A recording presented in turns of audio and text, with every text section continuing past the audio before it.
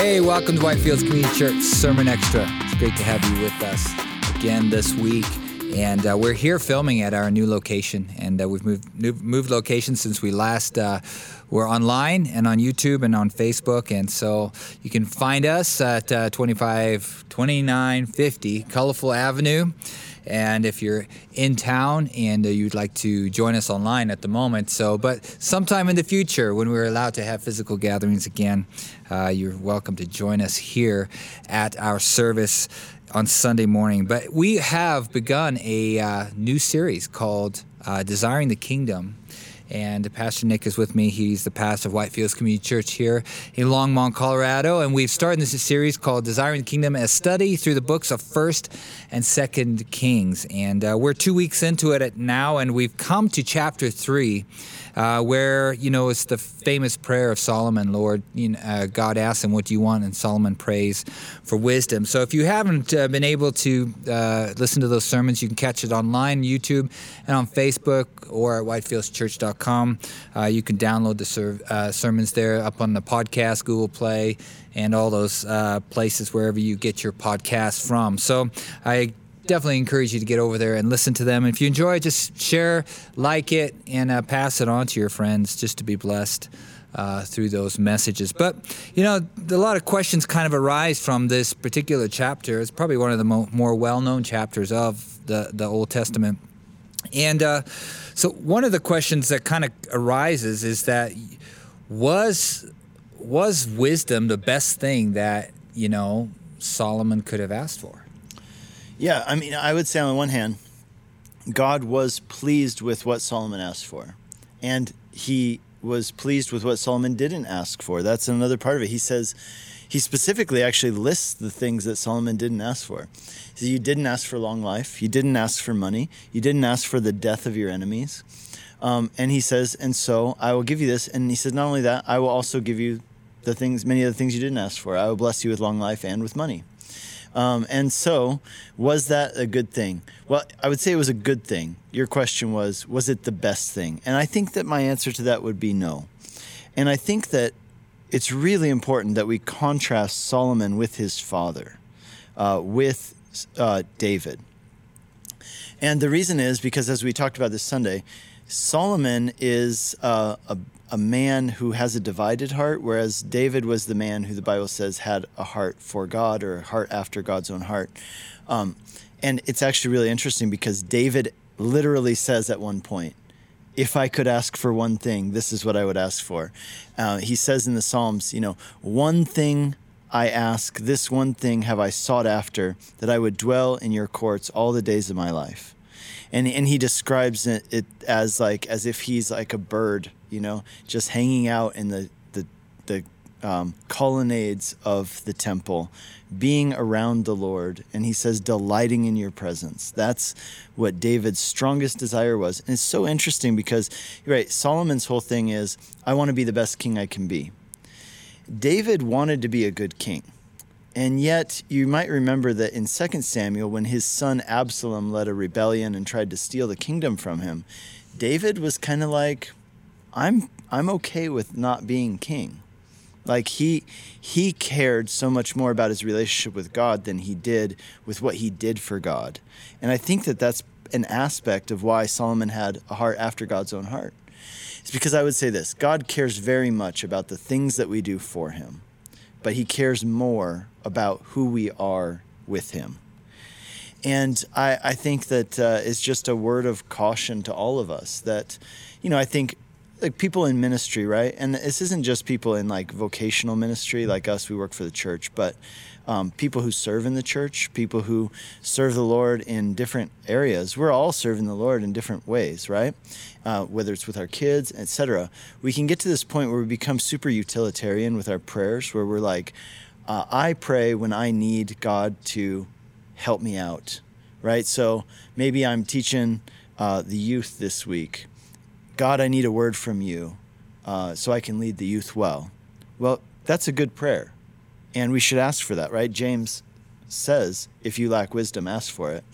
But at the same time, what we saw at the very end of the sermon was that the true wisdom that we need, the ultimate manifestation of wisdom, is Jesus. And so what we desire under our desire for wisdom is ultimately found in Jesus. My point being that we can get, you can get to the point where as a pastor, you're always fighting this, just from my perspective, and I'm sure yours too, which is like, you pray when you're seeking the Lord for a word to share, but you can't let that happen. You can't just read your Bible when you need something to share with somebody else, or you need to hear from the Lord in that way.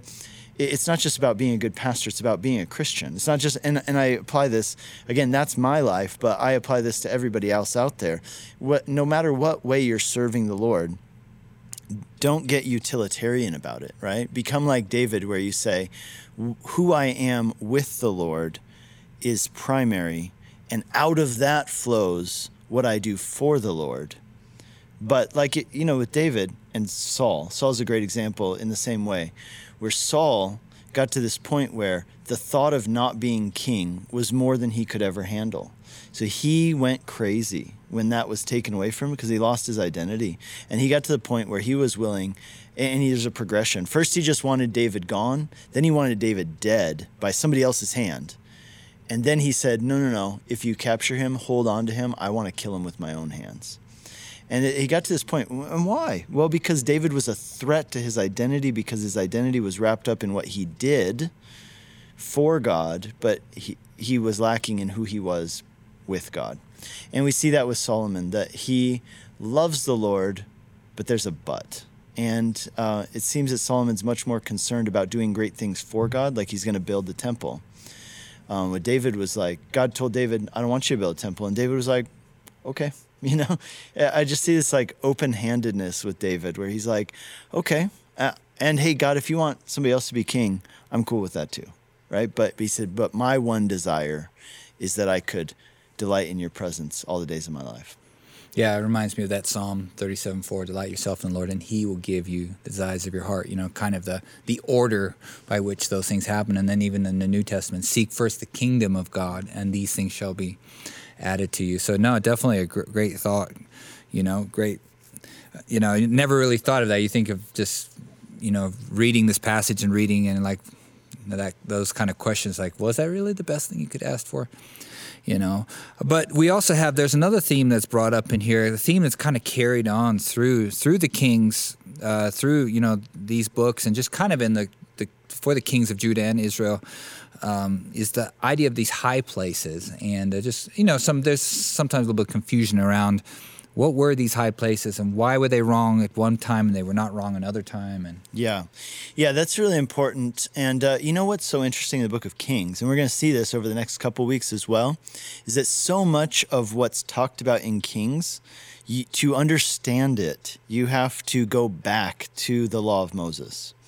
And we're going to see that as we come up to chapter 4 as well. But we see it in chapter 3, and it's in relation to the high places. So let me explain this whole idea of the high places, because I know that a lot of people were like, wait, what's going on? Because here's what's so confusing. I believe it's chapter 3 or verse 3 or 4. I've got it right here before me. But it says that he says he loved the Lord, but he made sacrifice at the high places. And then it says that he went up to Gibeon, which was the great high place, and he sacrificed there, and that's where God spoke to him. You're like, well, was he doing something wrong by going to Gibeon? And the answer to that is no, he wasn't doing something wrong by going to Gibeon. So let me explain this, and please let me know if it doesn't make sense. Okay, so in Israel, before the temple was built, the common thing, now the high places refers to the fact that Israel's a hilly place, and they would often build temples and places of worship, so not necessarily temples, altars, on high places, meaning top of hills. And that was because these are generally closer to, the idea was you're closer to God, right? Now, of course, God says that's not how it works, and we know that, of course. But in Deuteronomy, it was told to the people, you can build altars, but those altars can never be used for pagan worship. So if it was an altar to God, it could never be used for mixed worship. So there were a few places where there were sanctioned high places, meaning sanctioned altars to Yahweh. And those places that we know of are listed, and they're visited over and over. Shiloh was an important one. Another one was at Hebron. There was also one at Gilgal, which is the first place where they entered the Promised Land. Gilgal's right there on the River Jordan near Jericho. So we know that there were those. Then there was also Gibeon. And the reason Gibeon's called the Great High Place is because Saul moved the tabernacle to Gibeon during his time. Now, you remember that the Ark of the Covenant was taken away in 2 Samuel. It was stolen by some people. And then David brought the Ark of the Covenant back into Israel, and it was kept at a few different places. And finally, David brought the Ark of the Covenant to Jerusalem. And when he did that, he built a separate tent for it there in Jerusalem, but he left the tabernacle at Gibeon.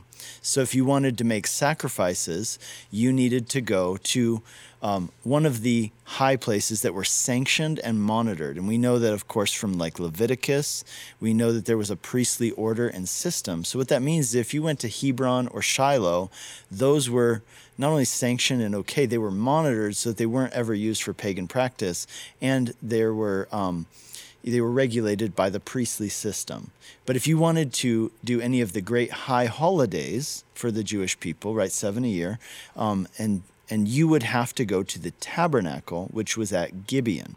If you want to do anything special, you had to go there, which is why what we see there in 1 Kings 3 is Solomon's inauguration ceremony, and it takes place at the tabernacle in Gibeon.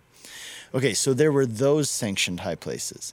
Now, the problem was, though, that all over Israel, aside from these regulated and sanctioned ones, there were also what we might call public altars. And the way these public altars worked was that there could be, you could go to them and you might worship Yahweh and you make your sacrifice to Yahweh. But again, you're doing that apart from the priestly system and order. You're kind of going rogue, let's put it that way, right? And you're doing it on your own. And there's a whole line of people. The next guy behind you, he's going to be making a sacrifice perhaps to a pagan god. And this was expressly condemned in Deuteronomy. You were not allowed to do this. But apparently Solomon did this. The other thing was, after the temple was constructed, all of the other high places which were regulated were shut down. Everything was consolidated in the temple. And yet people continued to build and maintain public altars. And so you read this throughout the books of Kings, that this king did this and he did good, for example, in some cases, but he did not tear down the high places.